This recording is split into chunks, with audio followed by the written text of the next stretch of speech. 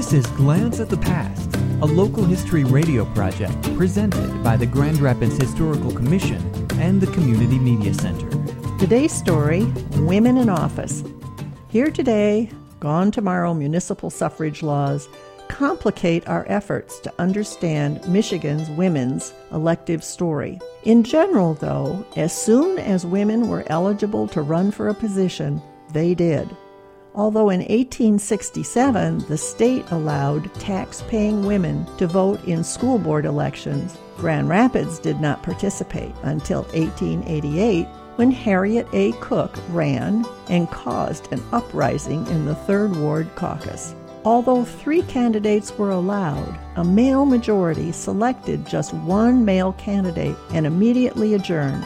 Women present declared a breach of faith and announced that they would run Harriet Cook as an independent candidate.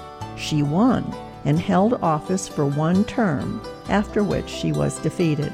Cook, an upscale dressmaker with independent means, invested her time and money as a suffrage lobbyist in Lansing. Aldie Louise Tuck Blake's political career provides a mini-history of women's suffrage and elective opportunities around the turn of the 20th century. Blake, a local and state suffrage leader, guided the movement into the flashier new century. Availing herself of the only elective possibility in 1899, she was seated as the 3rd woman on the Grand Rapids School Board and made headlines.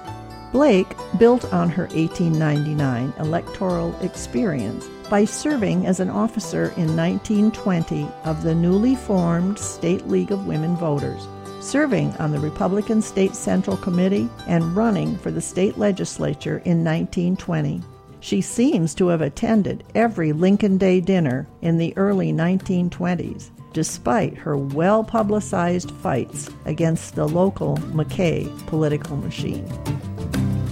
For more information about Grand Rapids history, visit the Grand Rapids Historical Commission website at historygrandrapids.org.